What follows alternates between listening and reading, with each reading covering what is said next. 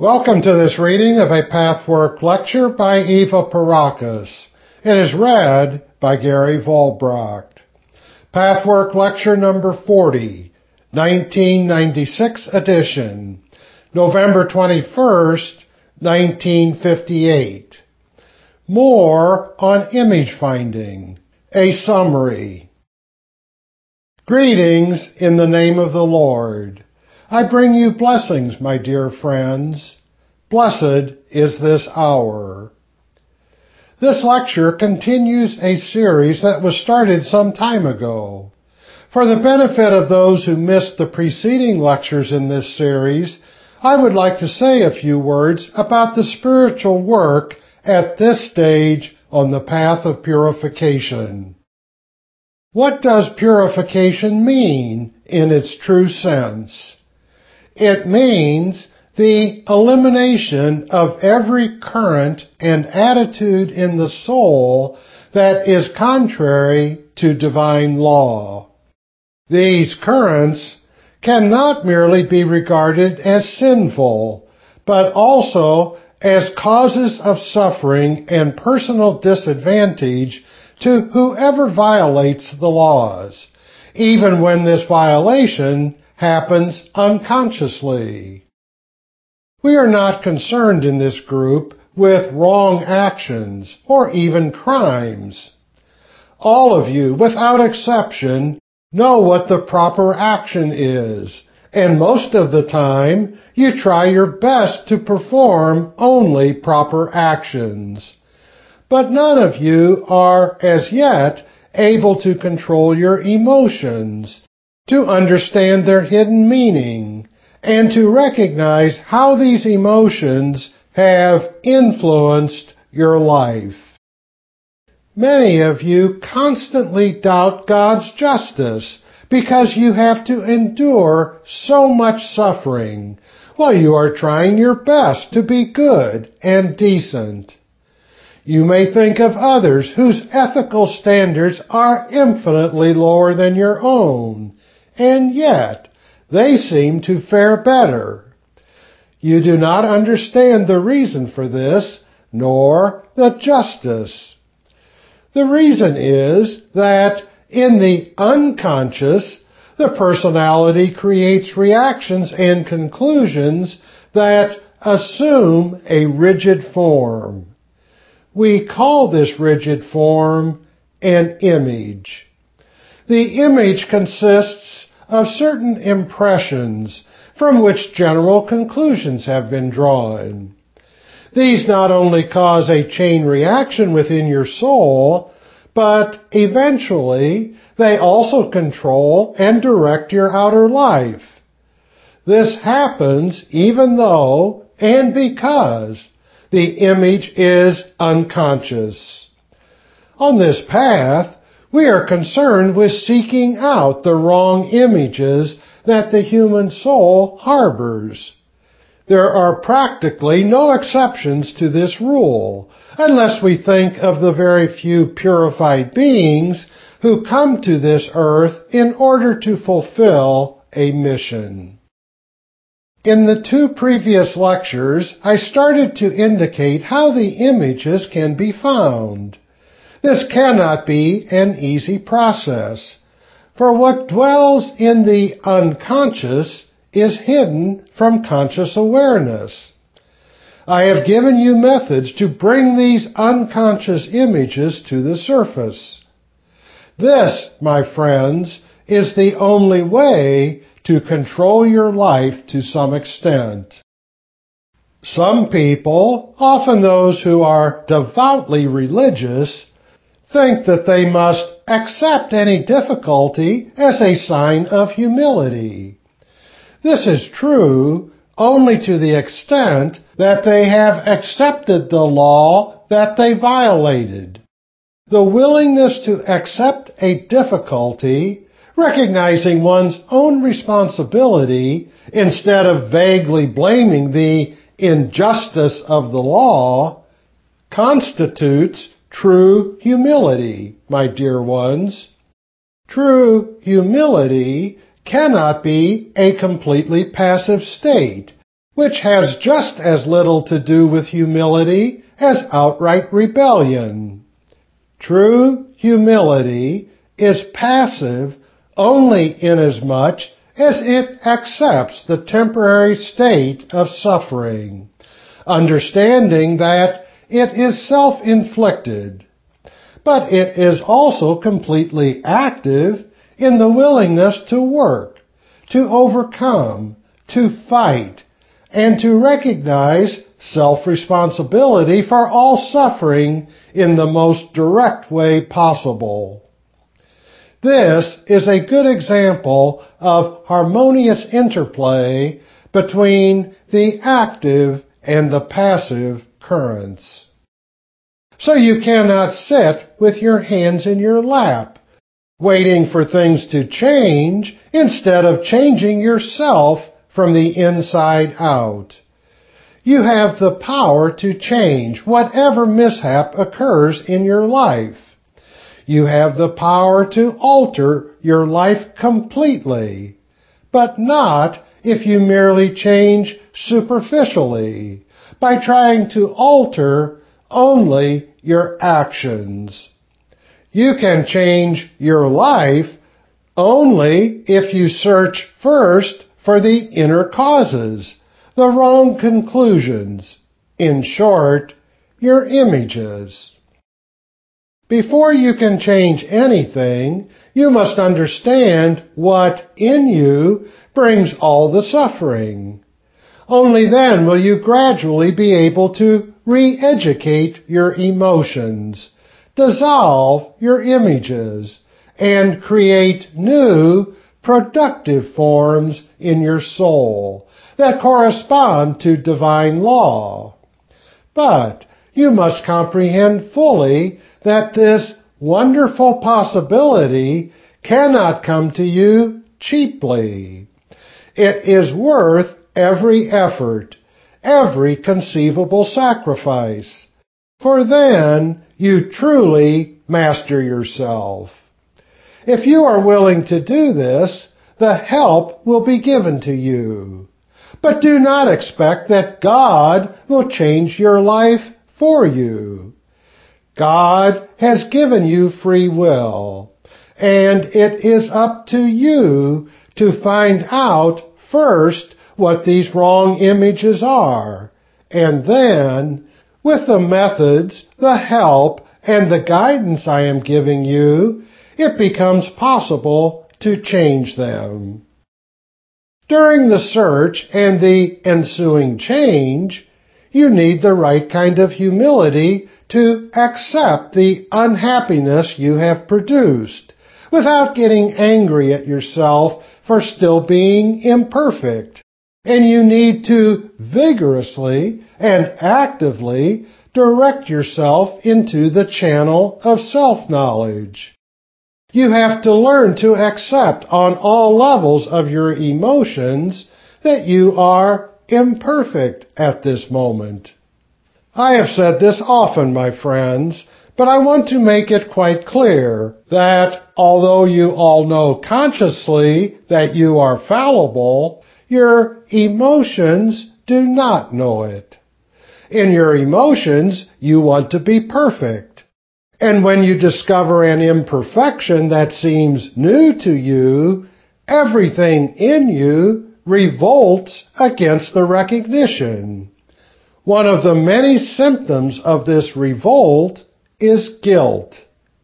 When you approach your own inner hidden images, the causes of your suffering, the causes of all the repetitive patterns running through your life, you have to anticipate coming across inner misconceptions that will first give you an unpleasant sensation. To encounter them with a feeling of guilt will get you nowhere. Realize that guilt is really the rejection of the state in which you find yourself at this time, and unwillingness to accept yourself as you are. When you feel uncomfortable doing this work, ask yourself, what do I feel?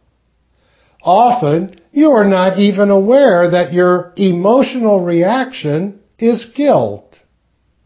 And if you are, you do not realize what the feeling of guilt really means.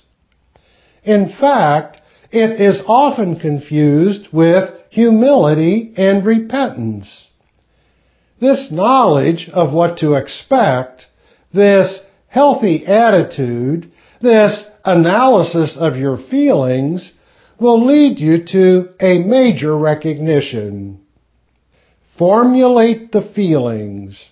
Be aware that the unpleasant reaction often occurs before you are aware of what the recognition actually is. The formulation of your feelings into concise thought is a major part of the work on this path, my friends. I cannot stress this enough. When you do this, you will find that you feel guilty at having erred. And then ask yourself again, why do I feel guilty of being fallible, of making mistakes, of having faults? The answer must invariably be, because I wish to be more than I am, more perfect, more highly evolved. Something in me does not accept my own ignorance or selfishness or my desire to find the easy way out. If you analyze your reactions this way, you will facilitate matters greatly. And now, some further advice about finding your images. The task is hard. I am not trying to make it easier for you. You could rightly be suspicious if you were to hear that the greatest and most perfect treasure can come easily. But your efforts, as many of my friends have already found out and can confirm, will be well rewarded. Nothing will give you as great a power, as great a feeling of security, as surging ahead on this road, at least after the beginning stages. First, you will gather a vast amount of isolated information about your inner reactions. By letting your emotions come to the surface and putting them into concise words, instead of pushing them aside and covering them up, you will find things you have never been aware of. They will often surprise you. These isolated bits of information may not connect for quite a while. You will not know what to do with them. You will be inclined to say, "What next? How does it help me to have found out that I actually feel this way when I thought that my motives were different?" You must not be dismayed. On the contrary, finding the pieces of information will be extremely useful, even if at the beginning they do not add up. Continue on searching, and you will receive the necessary help. Again, I emphasize, no one is capable of doing this work alone. That is impossible. But whoever is willing will receive help, and ways will be found to bring such a willing person to another member of this group so a team can be formed. If you continue the work, you will see that all the isolated pieces of information will connect. You will find a chain reaction, a vicious circle in yourself. One reaction leads to another until the circle closes. When you have found several such vicious circles, you will have made a major step forward. Slowly but surely you will begin to understand certain things about yourself and your life. But even this is not sufficient. You have merely found the barest structure, the overall plan that will make it a lot easier for you to continue. The work of filling in has yet to start. At this point, you will still be unable really to grasp on all levels of your being what your life and your conflicts mean and how you have caused them. You may grasp some, perhaps, but not all. Some of you, my friends, have already arrived at this stage, so I would like to discuss how to proceed from here. Those for whom this material is new may not be able to understand what I am saying, but something might still reach them as an echo in their souls. My words may open the door a little wider, so that the new friends, too, may cross the threshold from dependency on their unconscious motives to their independence as free children of God. My first advice, my dear friends, is, once you have found some of these vicious circles, put into words concisely the wrong conclusions they contain. Write them down so that they cannot dissolve. Then you can start meditating on how these wrong conclusions have influenced your life. For you know that nothing is so powerful as the images. You know that if desires are contained in the images that contradict your most cherished conscious desires, the image desires overrule the outer ones, no matter how strong the latter may be. Your images draw you into circumstances that correspond to them. They draw the people and the circumstances to you. Therefore, it should not be too difficult for you to understand, when you formulate the wrong conclusions, what was and is responsible for your problems in life. It goes without saying that you should keep your lists of problems and conflicts in front of you in black and white. First, find a common denominator in all these conflicts. You will not yet know what caused them, how they came about. But once you have found these vicious circles, further search will uncover a single common denominator. Once you have made this list, you will probably be puzzled to find that certain problems have recurred. They may have taken various forms, but there is always a repetitive pattern. This is the first indication that an image is involved. If a problem occurs just once, it does not necessarily have anything to do with an image. But be careful in judging that. You should be able to understand clearly how the wrong conclusions that have become conscious have affected and caused your various conflicts. This process should be painstakingly undertaken by all my friends who work together. This will indicate where the breaking point of the image lies. Once the wrong conclusion is clear in your mind and you have recognized how it has influenced your life, start to reverse the circle and the conclusion into its opposite. At this point, in theory only. For of course, emotionally, you are not yet capable of living according to the right reactions. But if you face your wrong conclusions by feeling them, by re-experiencing all the emotions consciously, you can then see what the right conclusion would be. If you will meditate on this daily, eventually your reactions will change. It is not sufficient that your thinking changes. Your thinking might have been absolutely correct long before you ever found out anything about an image.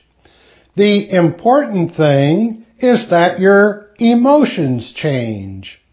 The wrong conclusions always contain several of your faults, some of which you may be aware of, but you have not been aware of how they played into your images.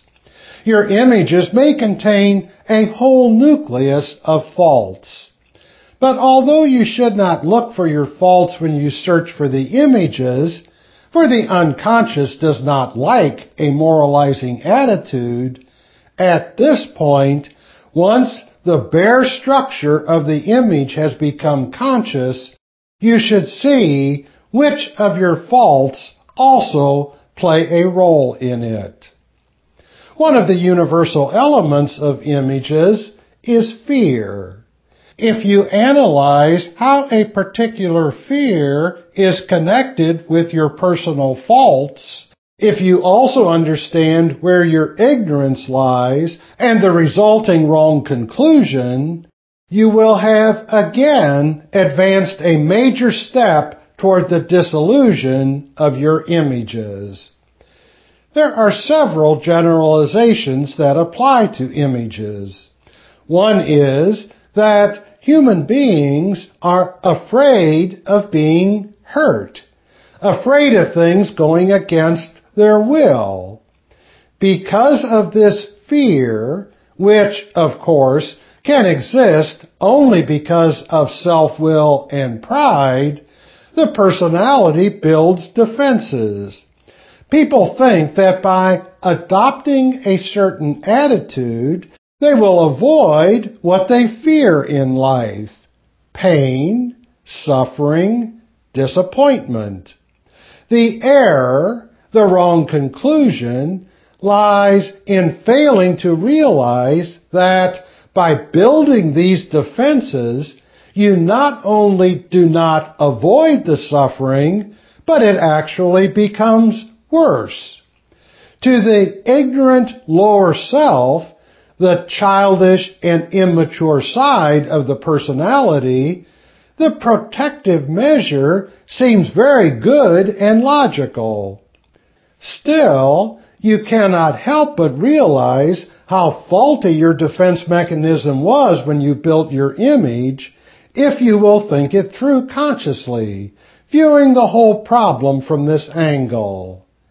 Not only were you unable to avoid pain, but in the long run, it brought you infinitely greater pain than you would have had if you had not built the defenses of this image.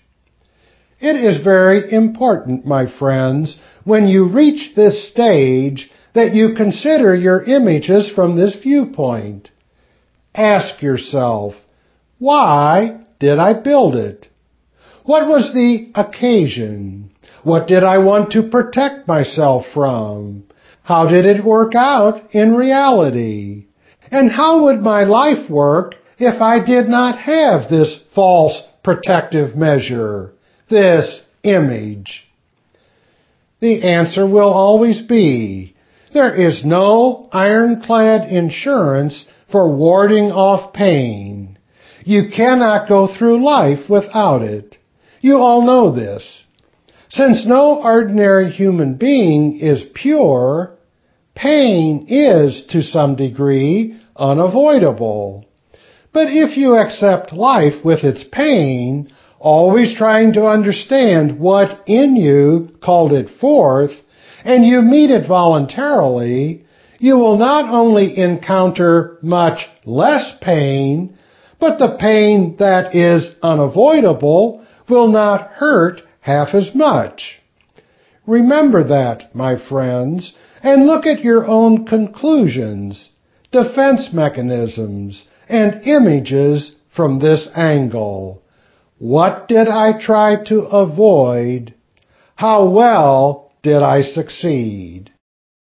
Then think about pain a little differently. Try to think about it with a maximum degree of detachment, or with a fresh new outlook. You will all realize that pain is also relative. Fear of pain is always infinitely worse than the pain itself. It is the same with physical pain. If you push against it, if your muscles tense up, an incision will be much more painful than if you relax.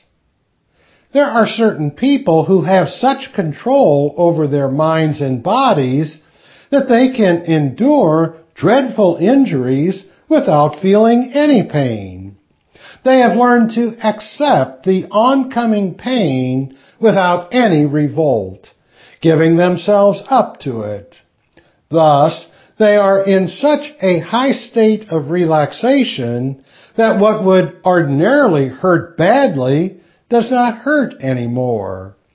It is exactly the same with pain in the soul. Apart from this, many of your problems and worries would not exist if you understood yourselves and your images. My dear friends, finding out that you yourself are responsible is a major point of this work. Many misunderstandings of this concept are possible. In the first place, many people think that the concept of self-responsibility eliminates God.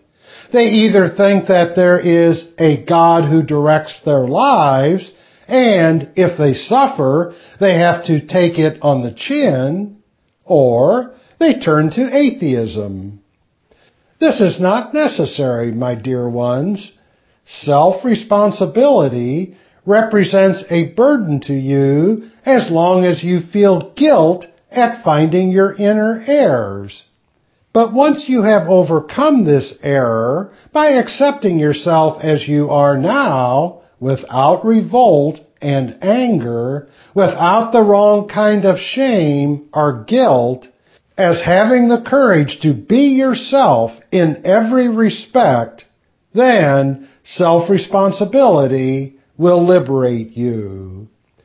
Understanding what in you has caused your problems, your worries, your discontent and unhappiness will make you stronger than any false security ever could. Whether you have looked for this false security in your relationships with others, in ideas, or in a distorted concept of God, does not make any difference. Strength and freedom will come to you long before you are able to change your emotions, your images, or your habitual inner reactions. It will come to you the moment you have fully understood your own causes and effects. Self-responsibility is crucial in this connection, my dear ones. There is hardly a human being who does not want to avoid it in some way, despite your revolt against your self-inflicted lack of freedom. This conflict can be resolved only by finding out why and how you have curtailed your own freedom, given up self-responsibility in order to choose what seemed like an easier way of life. The reactions to taking responsibility for one's life vary with each individual. Everyone is made up of different currents, faults, and qualities that interplay differently in different relationships. So one person may, for the same basic reason, have a completely different reaction than another, although they are both motivated by the desire to escape self-responsibility. And the more you escape this in your inner life, the more chained you become. Straining in these chains, you kick against the world, feeling it unjust, and often even wallow in self-pity while you prevent yourself from breaking the chains. The first step to freedom is to recognize how, where, and why you have inflicted this dependency on yourself. If you understand your inner motivations and how they have actually brought you more suffering than what you had hoped to avoid, you will become free. So for the time being, approach image finding from the angle I have just shown you. 1. Self-responsibility. Find out A, where you have caused your suffering, and B, how it is in your power to change it. 2. Find out about your fear of being hurt. Realize that this causes all your misery. This excessive fear makes you behave like a person so afraid of death that he commits suicide. That is what you all are doing with your images, my friends. You are so afraid of hurt that you create forms in your soul that bring you more needless hurts than would befall you without your imagined defenses. My friends, hurt has to be accepted, not because God gives it to you, but because you have given it to yourself. This, however, should not lead you to revolt against yourself or against the wise law that created the situation. You need to accept that you are imperfect and that you suffer according to the measure of your imperfection. The more you work toward your purification, the more you will alleviate the suffering. Among other requirements, that means not expecting a miracle overnight. Understand that you learn also by meeting the pain, by accepting it as long as you are in this stage. The more relaxed you can be in viewing yourself and your suffering, finding out the causes and eliminating them, the faster you will get over it. And then you will have the proper attitude toward pain. Only by accepting pain, and this is the only healthy way, avoiding both masochism and cringing revolt, will pain finally cease. When you completely accept pain, you go through it. And only by going through something can you reach beyond it. All the great philosophers of this world teach you that pain and pleasure become one in the absolute. I am showing you the way to reach that state. You cannot attain pleasure by avoiding pain, but you certainly can by going through it in full understanding of how you yourself produced it. So as to avoid misunderstanding, I emphasize once more that acceptance of pain does not deny your power to avoid it on this path of purification. Quite the contrary. But pain cannot be dealt with superficially. It calls for hard and patient work, going into the depth of your soul. This work demands your best, my friends, for that is the only way you can receive the best of life. And now to your questions, my dear friends. Question: you said several times that the cause of sickness is in ourselves. I am meditating on this subject and I can't figure it out. Let's say a disfiguration of a bone. Answer: you must differentiate between karmic sickness and non-karmic sickness.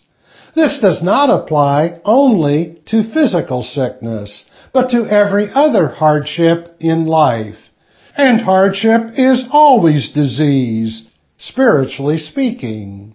The technicalities of cause and effect work the same way in karma as within a single lifetime.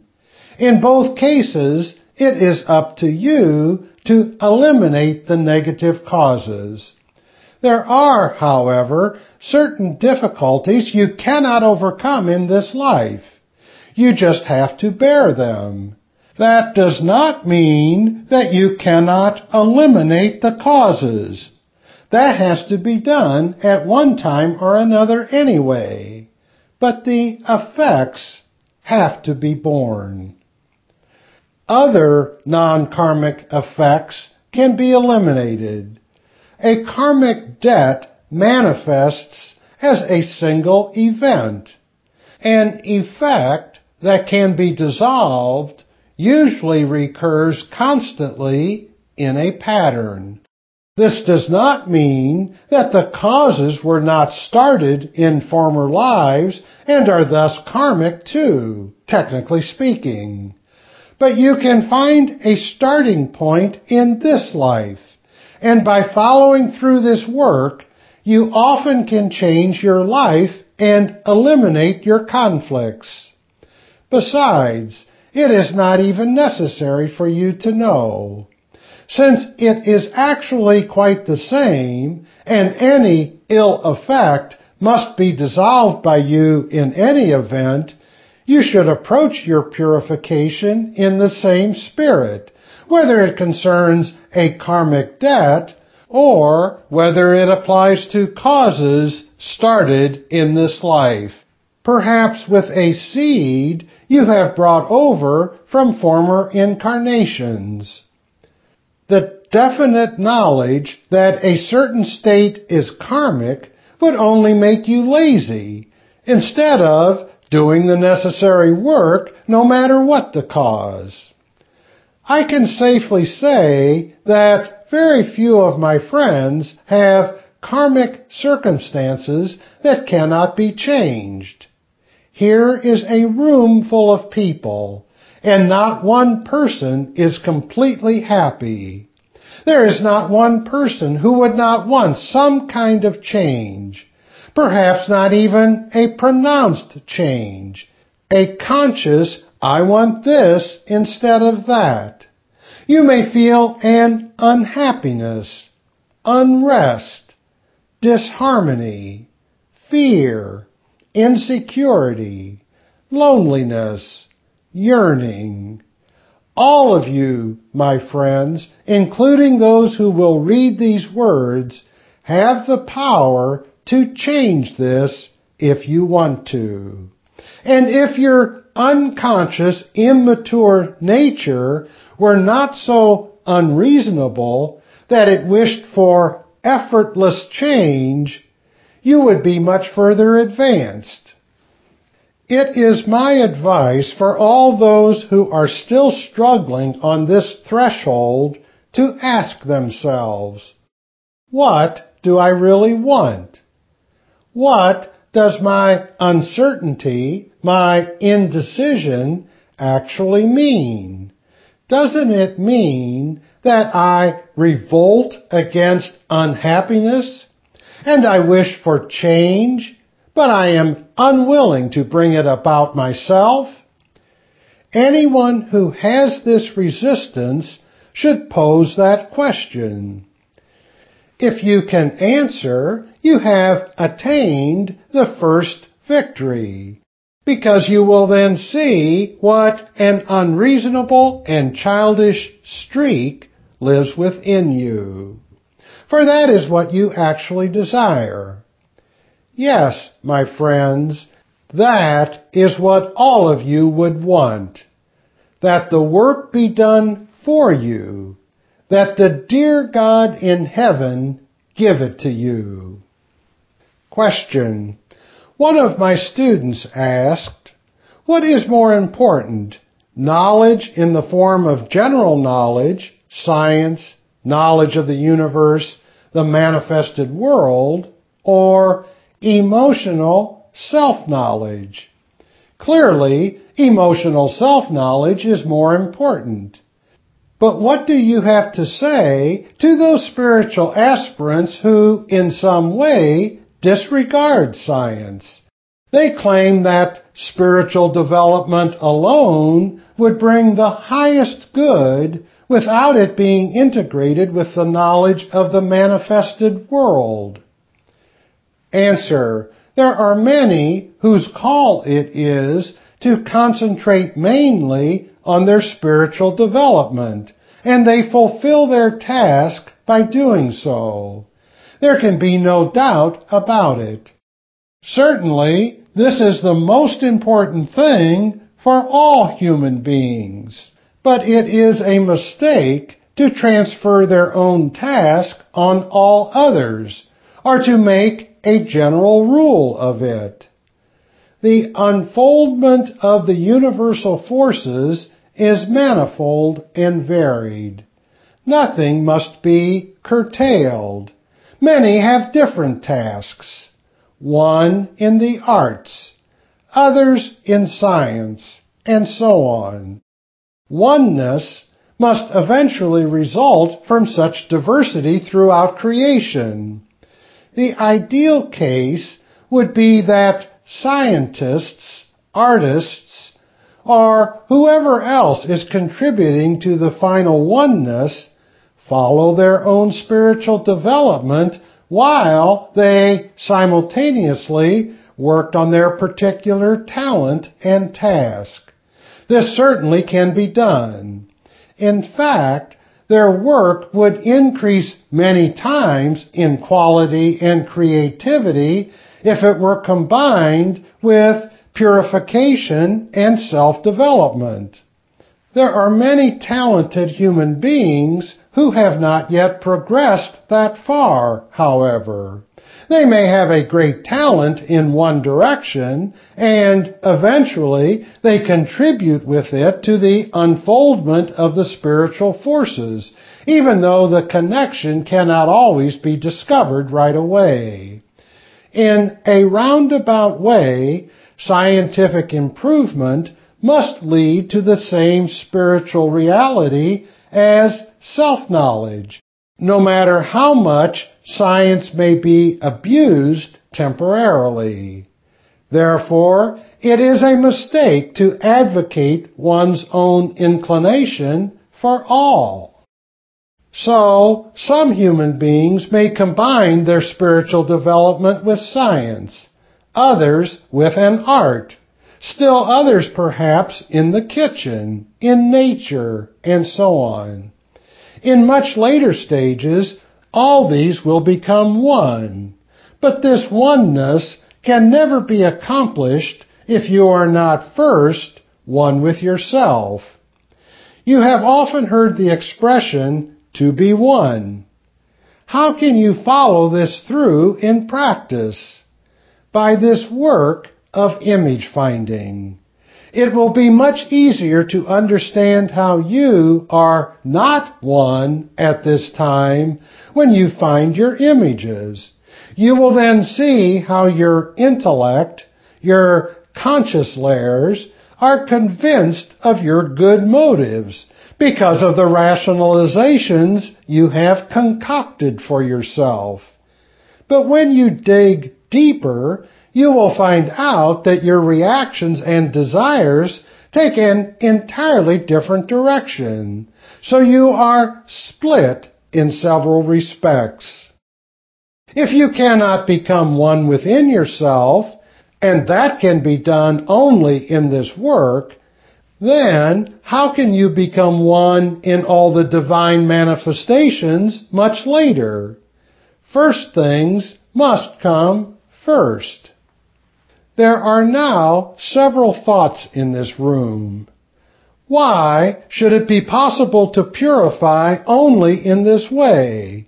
There are many people who do not know anything about images, yet they also develop.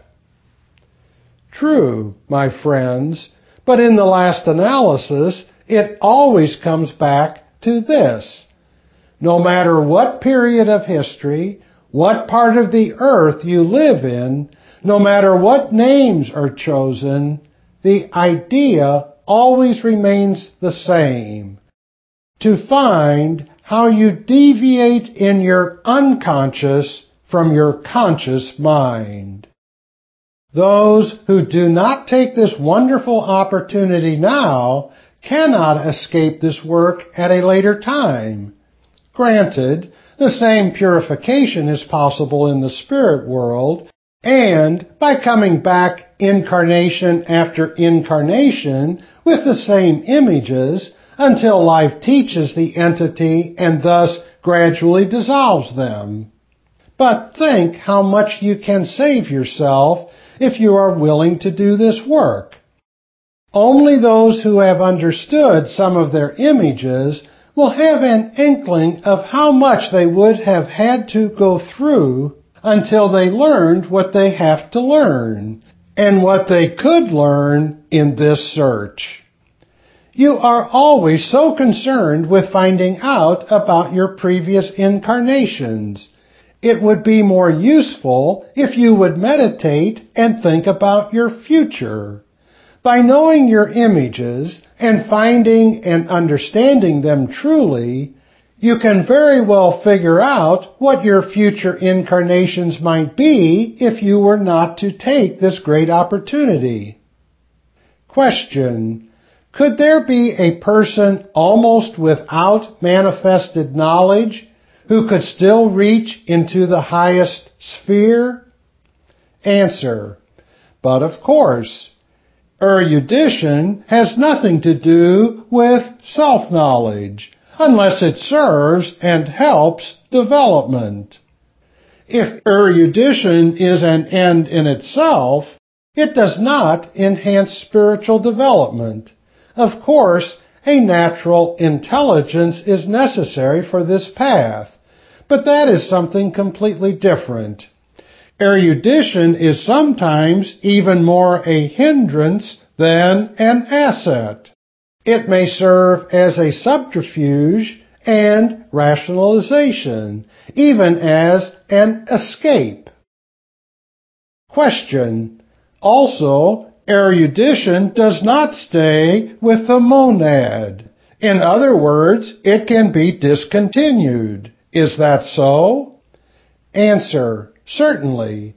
Anything that is superficial is discontinued. Only what reaches the deeper layers of your being remains. That is why it is so important that you integrate your emotions with your superficial outer knowledge, if the latter follows a higher ethical line, as is often the case. That is the whole point on this path. You know that when you die, not only your physical body disintegrates, but the outer subtle body as well, at some later time. None of it constitutes your real personality. These outer layers are necessary to fulfill your work on this earth plane. Therefore, they should bring out the inner person. The inner subtle bodies remain. These are the very layers you reach by digging into your emotions. An entity may be incarnated with a certain amount of knowledge. Your present environment may offer you additional knowledge. It is up to you what you do with it. Do you use it on a superficial level? Then this knowledge will be gone after the outer subtle body disintegrates. But if you use it to integrate your real self with this new outer knowledge for the purpose of development, then the knowledge you are privileged to absorb in this environment will have served its only valuable use. Every one of my dear human brothers and sisters gathered here Receive and absorb this divine blessing streaming to you. Let it strengthen you in the one way you need it best, namely, to go out and break your prison walls. Be willing to do it, and then go to God. But do not expect God to do it for you. God will show you the light of love and help. Courageous and noble is the person who has said yes to this search. And may many more of my dear friends enter this threshold and leave the dark tunnel behind. Joyful blessings of love envelop and penetrate you. Be in peace, my dear ones. Be in God. This has been a reading of Pathwork Lecture number 40. For more information about other Pathwork materials and programs, please visit the International Pathwork Foundation website at www.pathwork.org.